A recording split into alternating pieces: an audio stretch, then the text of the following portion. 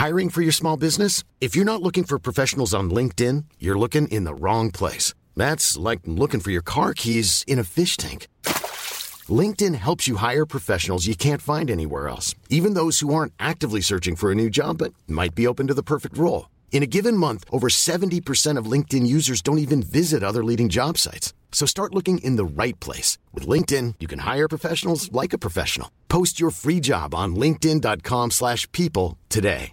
Hey, I'm Ryan Reynolds. Recently, I asked Mint Mobile's legal team if big wireless companies are allowed to raise prices due to inflation. They said yes. And then when I asked if raising prices technically violates those onerous two-year contracts, they said, what the f*** are you talking about, you insane Hollywood ass f- So to recap, we're cutting the price of Mint Unlimited from $30 a month to just $15 a month. Give it a try at mintmobile.com/switch. $45 up front for 3 months plus taxes and fees. Promo rate for new customers for limited time. Unlimited more than 40 gigabytes per month. Slows full terms at mintmobile.com. Hello and welcome to the Media Podcast. I'm Anne Charles. On the show today, Netflix reverses its subscriber losses. What's the secret behind its turnaround?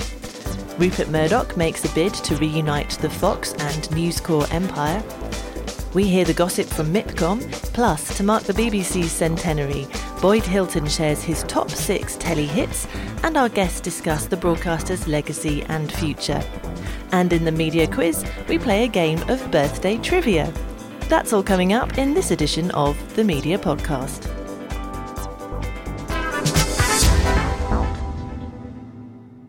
In the news this week, Meta has announced it will turn off Facebook Instant articles after 7 years as the platform moves away from news publishers and towards video content. The social media company's influence over GIFs has also been curbed, with watchdog Ofcom ordering the company to sell its Giphy subsidiary as the 2020 merger raised the risk of reducing competition in the digital advertising market. Channel 4 has suspended presenter Christian Guru Murthy for a week after a recording of him referring to MP Steve Baker as a derogatory term circulated on social media. He has apologised.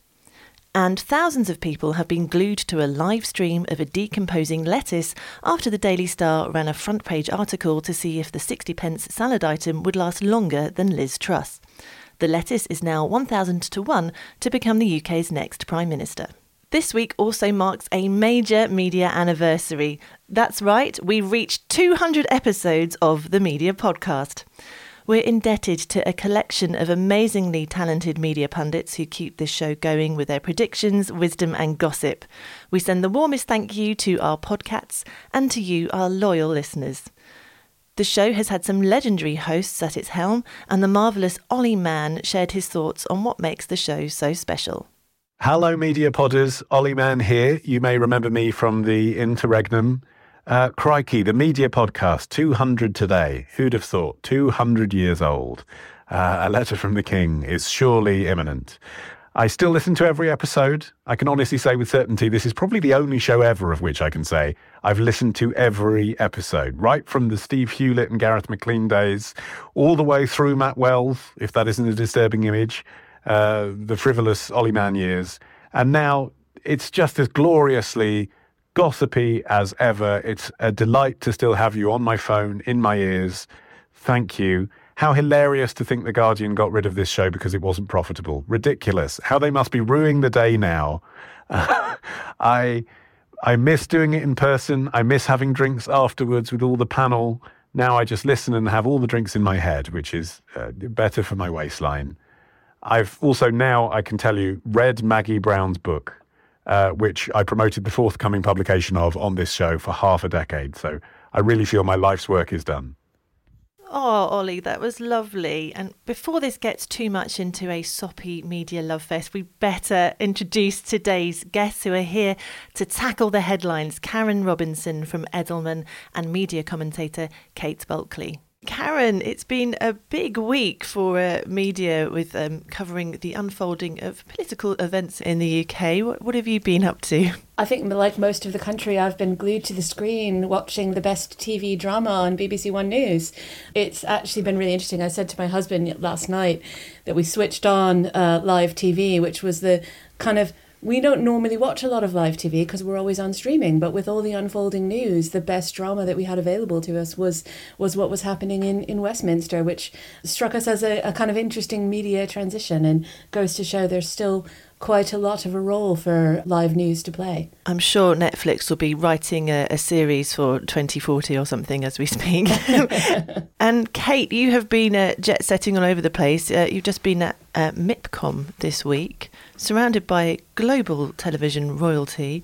So we're going to be talking a little bit about the MIPCOM gossip later in the episode. But can you just give us a little hint about what it was like to be in Cannes? Well, I can definitely say that there's already scripts about, imploding prime ministerships being trotted around the Croisette. So clearly there are going to be some fast turnaround documentary. Maybe they'll be factual entertainment. Maybe they'll just be entertainment. I don't know.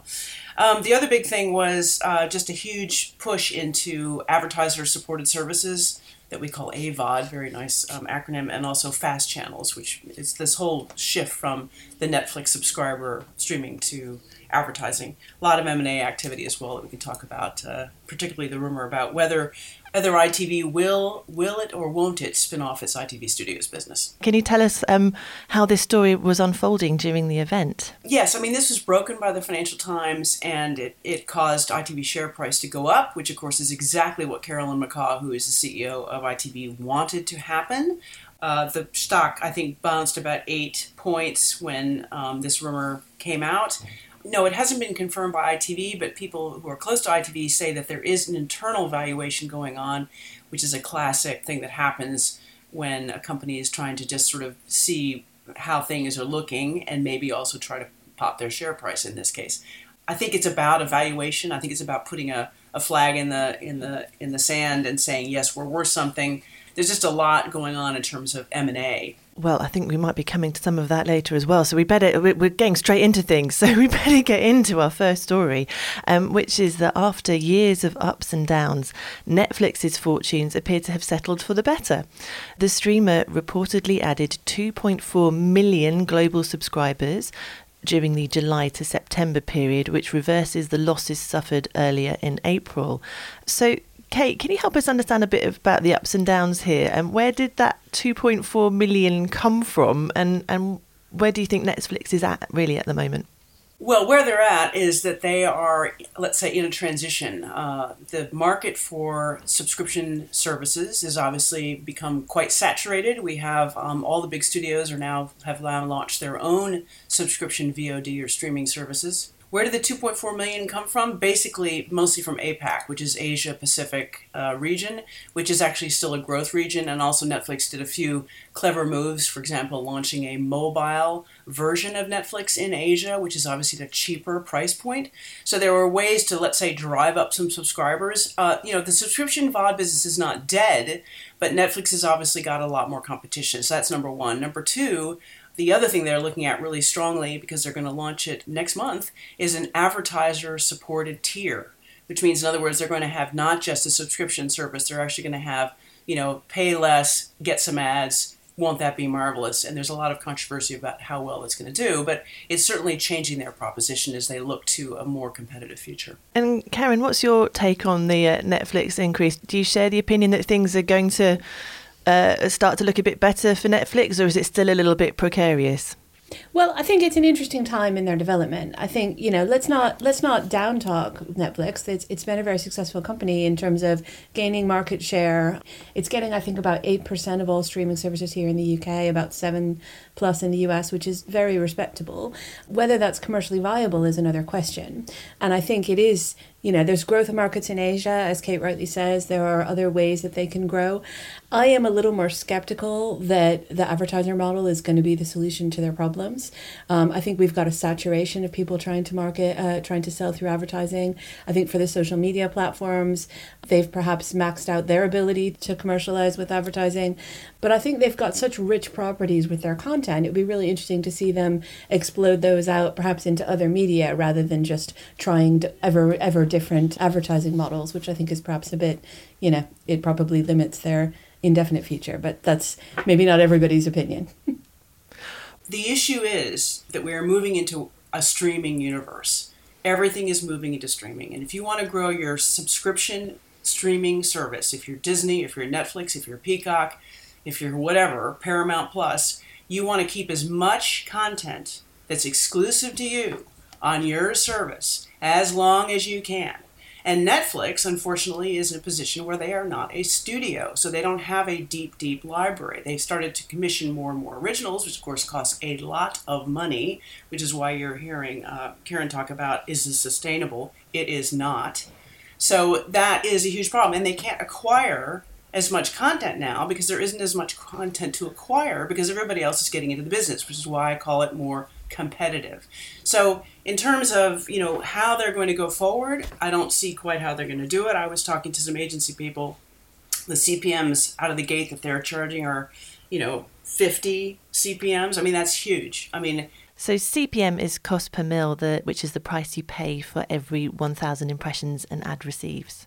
Well, I'm not sure it's worth 50 CPMs. It's like, that's a huge multiple. That's more expensive than the Super Bowl, okay, if that gives anybody any context. So, they'll do deals, whatever. I just don't see that the ad tier is actually going to help them work that much. I think perceptually it will help them in terms of, maybe people won't spin out. Maybe they'll spin down. That's what we call when people wouldn't go from a premium tier to an ad-supported tier, which obviously costs less money. But keep in mind, Netflix nor Disney are launching free services. These are going to be subscription with ads, so lower price plus some ads. That's not a free service.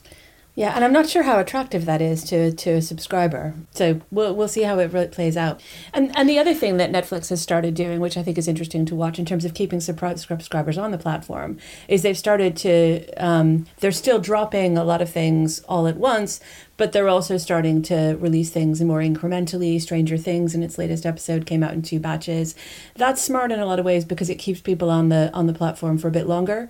So if you want to watch your show, you've got to keep it for another month. You can drag people through their subscriptions a little bit longer if you release things in that way. So, and that's a big cultural shift from Netflix's original all binge all the time strategy. As Karen says, they're starting to not do what we call drop all the series at the same time, so you can binge.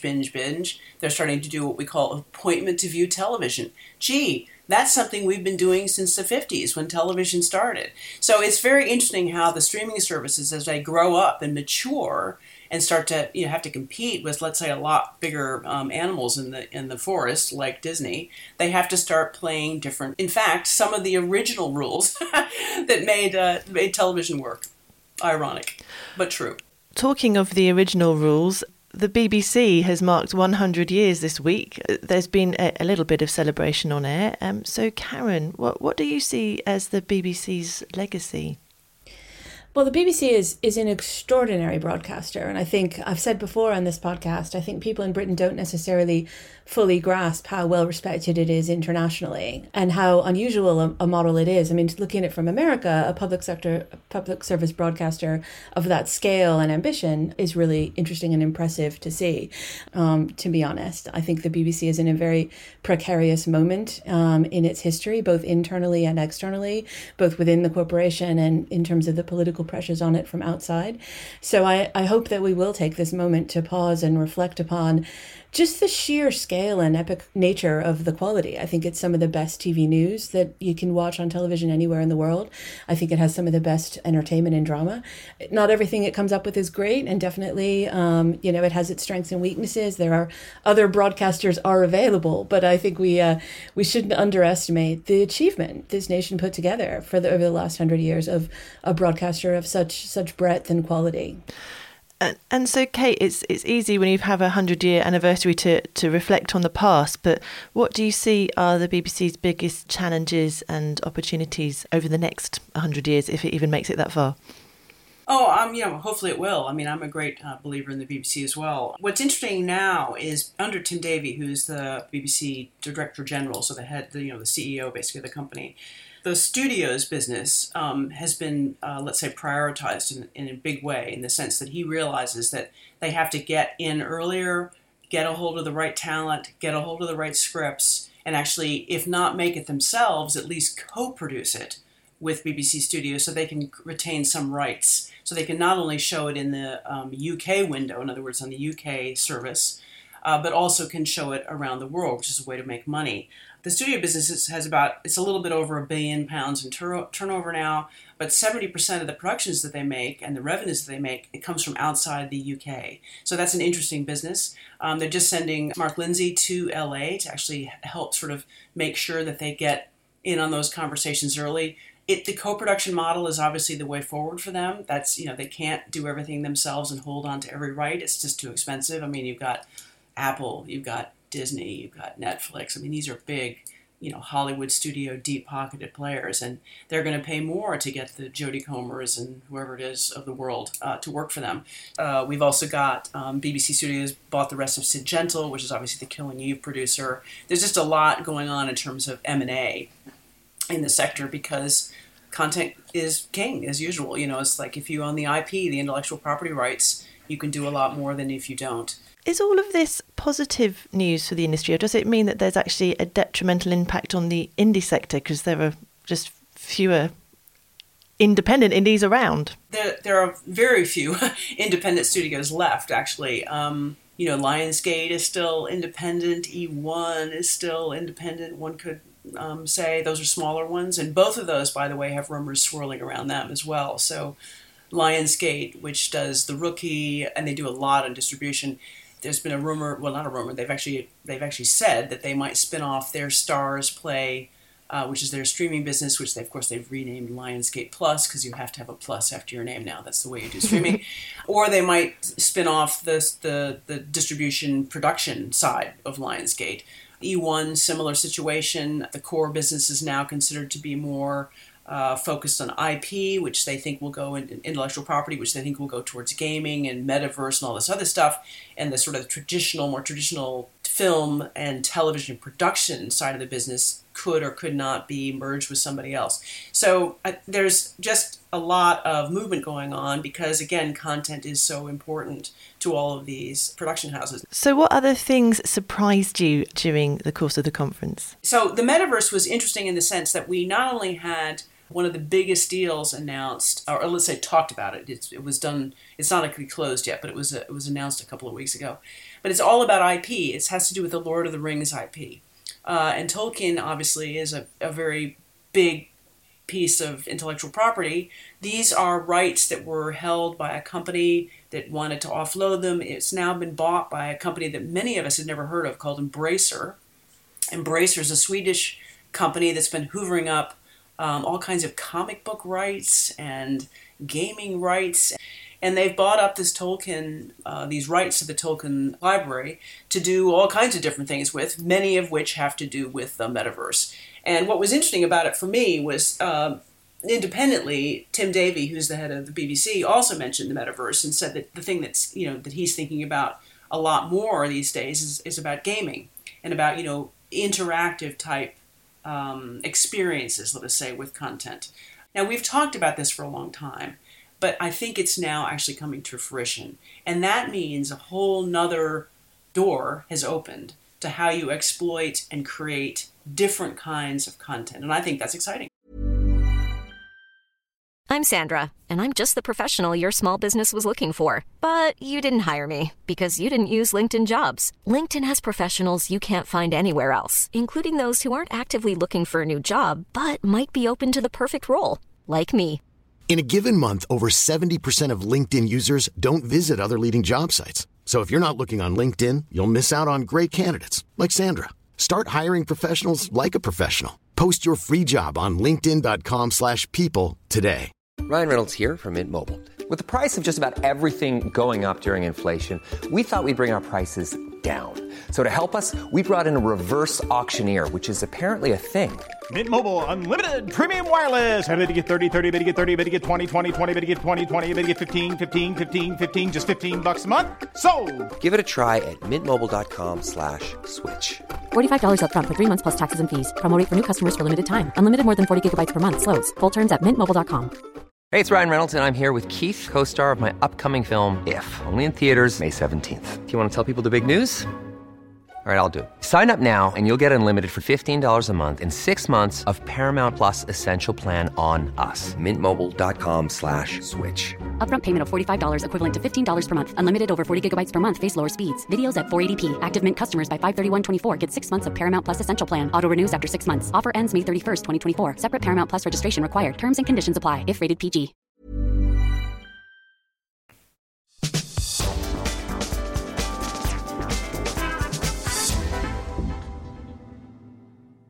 In the words of Kate Bulkley, content is king, and over the past 100 years, the BBC has produced some remarkable shows. We asked our programming specialist, Boyd Hilton from Heat magazine, to dig through the archives and share the cream of the crop. Here's Boyd Hilton with his best 6 BBC television shows from the past 100 years. First of all, let me just say how difficult it was to narrow it down to 6, because the BBC output in my lifetime has been astonishing. But here we go. Number 1, Doctor Who. I'm a massive Whovian. I am one of the kids who watched it when John Pertwee was in it. He was my first Doctor, through Tom Baker, etc. Doctor Who sums up the unique nature of the BBC. I can't imagine any other broadcaster creating the show, inventing ways of working around the fact that the actor who played Doctor Who wanted to leave, so they created the idea of regeneration. And of course, the reboot of it, the revival of it by Russell T Davies was one of the highlights of my TV viewing life. And long may it continue. And as we approach the 60th anniversary of the show itself next year, I could not be more excited about that. Then I've gone for Fawlty Towers. Fawlty Towers is, I think, the greatest, most perfect British sitcom of all time, in the sense that every single one of its episodes across those mere 2 series were perfect little gems of TV writing and performing. And I go back and watch them, probably every year. I've watched them since they came out in the 70s. I think I must have been 11, 12 when they first aired in the 70s. And as a family sitting around watching it with my brother and my parents, you knew right from the start there was something absolutely special about this show and the way Connie Booth and John Cleese wrote it and performed it. And there is a timeless brilliance to its farcical genius. So yes, Fawlty Towers, every single episode, a gem. Then I've gone for one of the greatest drama series of all time, The Senior Detective, which was Dennis Potter's masterpiece. Dennis Potter, I think, is one of the key iconic figures in BBC drama history. And it's an example of how the BBC allows dangerous, absolutely bold and brilliant creative writers to give them their head to do the kind of shows they want to do. And there's more examples of that as well in a minute. And it mixed a kind of film noir, Philip Marlowe tribute. It used musicals. It used the characters lip-synced classic musical songs. It was a kind of biographical exploration of one man's midlife crisis. It was just phenomenal. And I spent 1989, New Year's Eve, watching all 5 episodes of it in a marathon screening in New York, and it was one of the greatest New Year's Eves of my life because I'm sad like that. My next choice is The Office, one of the most perfect comedy series of all time, created, of course, by Ricky Gervais and Stephen Merchant. They created the character of David Brent. They sent it out on a kind of sample video.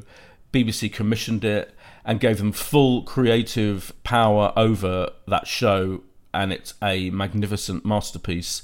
It changed the face of TV comedy, of course, relying on the faux documentary format that was influenced by things like Spinal Tap, but certainly as far as TV was concerned, it then created a massive rash of faux documentary comedies. But The Office is the first of the modern era and the best. And again, every single episode warrants repeat viewing. And the final episodes, the Christmas specials, were masterpieces of the rom-com format as well. So The Office is an absolute undoubted all-time classic for me. And coming more up to date, I've picked Fleabag. Phoebe Waller-Bridge, I do think she's a genius. The word genius is overused. But again, it's funny how the 3 comedies I've picked, Fawlty Towers, The Office and Fleabag, all have 2 perfect series, and that's it. Then they kind of give up, because I think any more watering down of the idea and kind of coming up with any more episodes when you've got, in all these cases, basically 12, maybe 13 absolutely perfect half hours of TV comedy would have ruined it in the end. So quite rightly, Phoebe Waller-Bridge stopped at 2 series.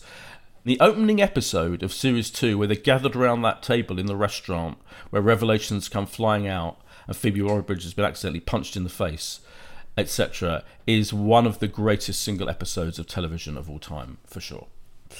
I've also picked another recent work of absolute genius, and another example of the BBC giving a creative person the power and freedom to pretty much do what they wanted to do, is Michaela Coel's I May Destroy You. This was a series based on a real event that happened to Michaela Coel, the writer, producer, director, star of the show, when she was sexually assaulted. She used that experience as the basis for a show which I think explored sexuality, gender, class to some extent, and relationships in this contemporary world we're living in an incredibly beautiful, fascinating, shocking, disturbing, authentic way. It's very recent, but I May Destroy You. As soon as I watched it, it was immediately propelled into a kind of modern classic category for me.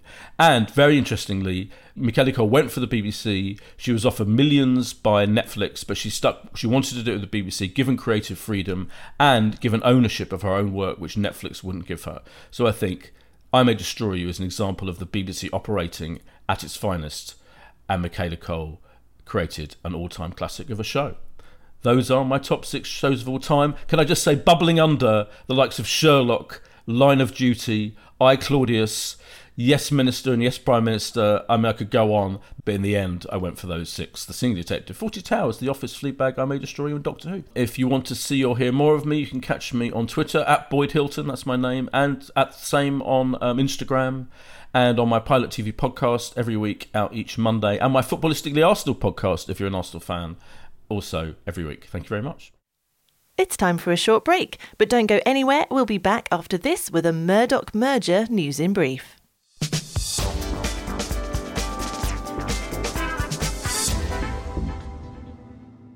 And I'm back with our 2 marvellous guests, Kate Bulkley and Karen Robinson, for some news in brief. Though birthdays abound this week, the Sunday Times also turns 200, and its owner Rupert Murdoch has been ruffling feathers as he considers reuniting News Corp and Fox. So Karen, can you give us an update on what's happening with this story? Yeah, it's an interesting one. Having diverged the 2 businesses about 10 years ago, he's now wanting to bring them back together, thinking that he can make some efficiencies, he says. I mean, he is 91 years old. Lachlan Murdoch is running one part of the empire. What that's going to mean for the future of it, who knows? It's an interesting time to choose to do it. Right now in the US, Fox News is subject to a, I think, $1.6 billion lawsuit against it for some defamatory statements that they made against an online voting company, Dominion Software. It is not doing particularly well in that court case. They've had a couple of judgments kind of against them in procedural judgments. So it will be really interesting to see, and I'm not sure whether that's a factor, whether that comes into it, but Fox News is potentially in a slightly precarious position at the moment. You know, personally, I think it's been good for the news business that it's been a bit separate from the TV. It's allowed it to kind of have that independence. But ultimately, Rupert Murdoch calls the shots, so we'll see what happens. So, Kate, is it likely that there would be some legal challenges because in terms of this being a competition or a market control issue due to this merger? Oh, yeah. I mean, I think this is a crazy idea, to be honest. I think that, I mean, I don't quite understand it, to be honest. Why would you try to bring them together, given the scandals that went on with the phone hacking, etc.? Maybe you bring the news titles together and you can maybe make more better TV. But, you know, hey, I mean, I worked for EBN, which was part of the Wall Street Journal at one point, which is a television brand trying to, you know, hook up these things. It's not, you know, you don't need to actually be part of the same company to do that. So I'm not really sure there's a lot of sense in this.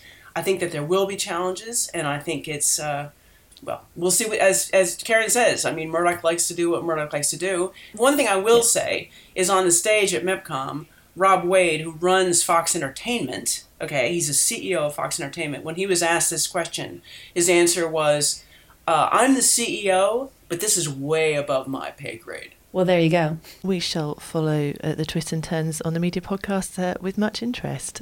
But of course, talking of the Media Podcast, we couldn't possibly conclude our 200th episode without everyone's favourite segment, which is the Media Quiz. And to tie in with our birthday theme, we're playing a game of birthday trivia. Now, unfortunately, nobody has given us any buzzers as a birthday present, so we still have to buzz in the traditional way, which is with our names. So, Kate, you will say... Kate Bulkley. Excellent. And Karen, you will say... I'll just say Karen. There you go. Speed advantage. So off we go. Who or what uses BBC Radio 4's Today programme as one of the official measures to prove that the UK still exists? What are you talking about, Barb? I mean... You've stumped me. I'll give you a clue. It's to do with potential nuclear warfare. Nobody at all? Okay, it's the Royal Navy. So the rumours used to be that the Navy's nuclear submarines every so often would pop up, and if they couldn't hear any signal from Radio 4, that was one of their tests that something awful had happened above ground. Excellent. God, I hope they've moved on from there. Yeah. We've well, it's always terrifying if the long wave transmitter goes down or something, and yeah, it would be a horrible thing if they popped up determined that the UK didn't exist, but it was just that we'd all switched to streaming. Radio waves can be blocked, Anne, for God's sake. I mean, look what happened in the Ukraine. Don't tell Anne, tell the Navy. Navy, sort out your media strategy.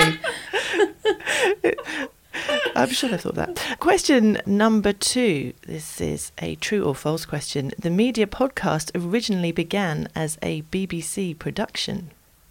Karen. I think that's false. I think you were a Guardian production. 100% correct. Yes, absolutely. Though Mark Damazer has talked about the fact that the existence of the Media Podcast certainly influenced content that he chose to commission for Radio 4. But yes, the Media Podcast started as a Guardian show. And question number 3, true or false? The Sunday Times was not always owned by the same company as the Times. Karen, I'm going to take a punt and say that might be true. It is true. The newspaper initially launched as the New Observer in 1821. It then changed its name to the Sunday Times a year later, but it wasn't actually owned by the same company as the Times until 1966. So there you go. So that makes our winner Karen, and you take the historic title of being the 200th Media Podcast Quiz Champion. Congratulations. What an honour. Yay! I'll be putting that on my CV. Thank you so much for sticking with us. We hope you enjoyed today's show. Now, there are 3 simple things you can do to support the team so we can keep bringing you media news for the next 200 episodes. Become a patron of the show at patreon.com/mediapod. There you'll be able to access an archive of deep dive interviews with media experts. That's patreon.com/mediapod. Or if you don't have the spare change, don't worry, you can help by telling your colleagues about the show on Twitter or LinkedIn. And of course, follow us to hear new episodes when they drop on your podcast app of choice.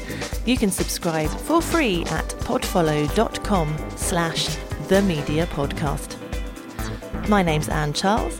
The producer was Phoebe Adler-Ryan with support from Matt Hill, and it was a Rethink Audio production. We'll see you next week.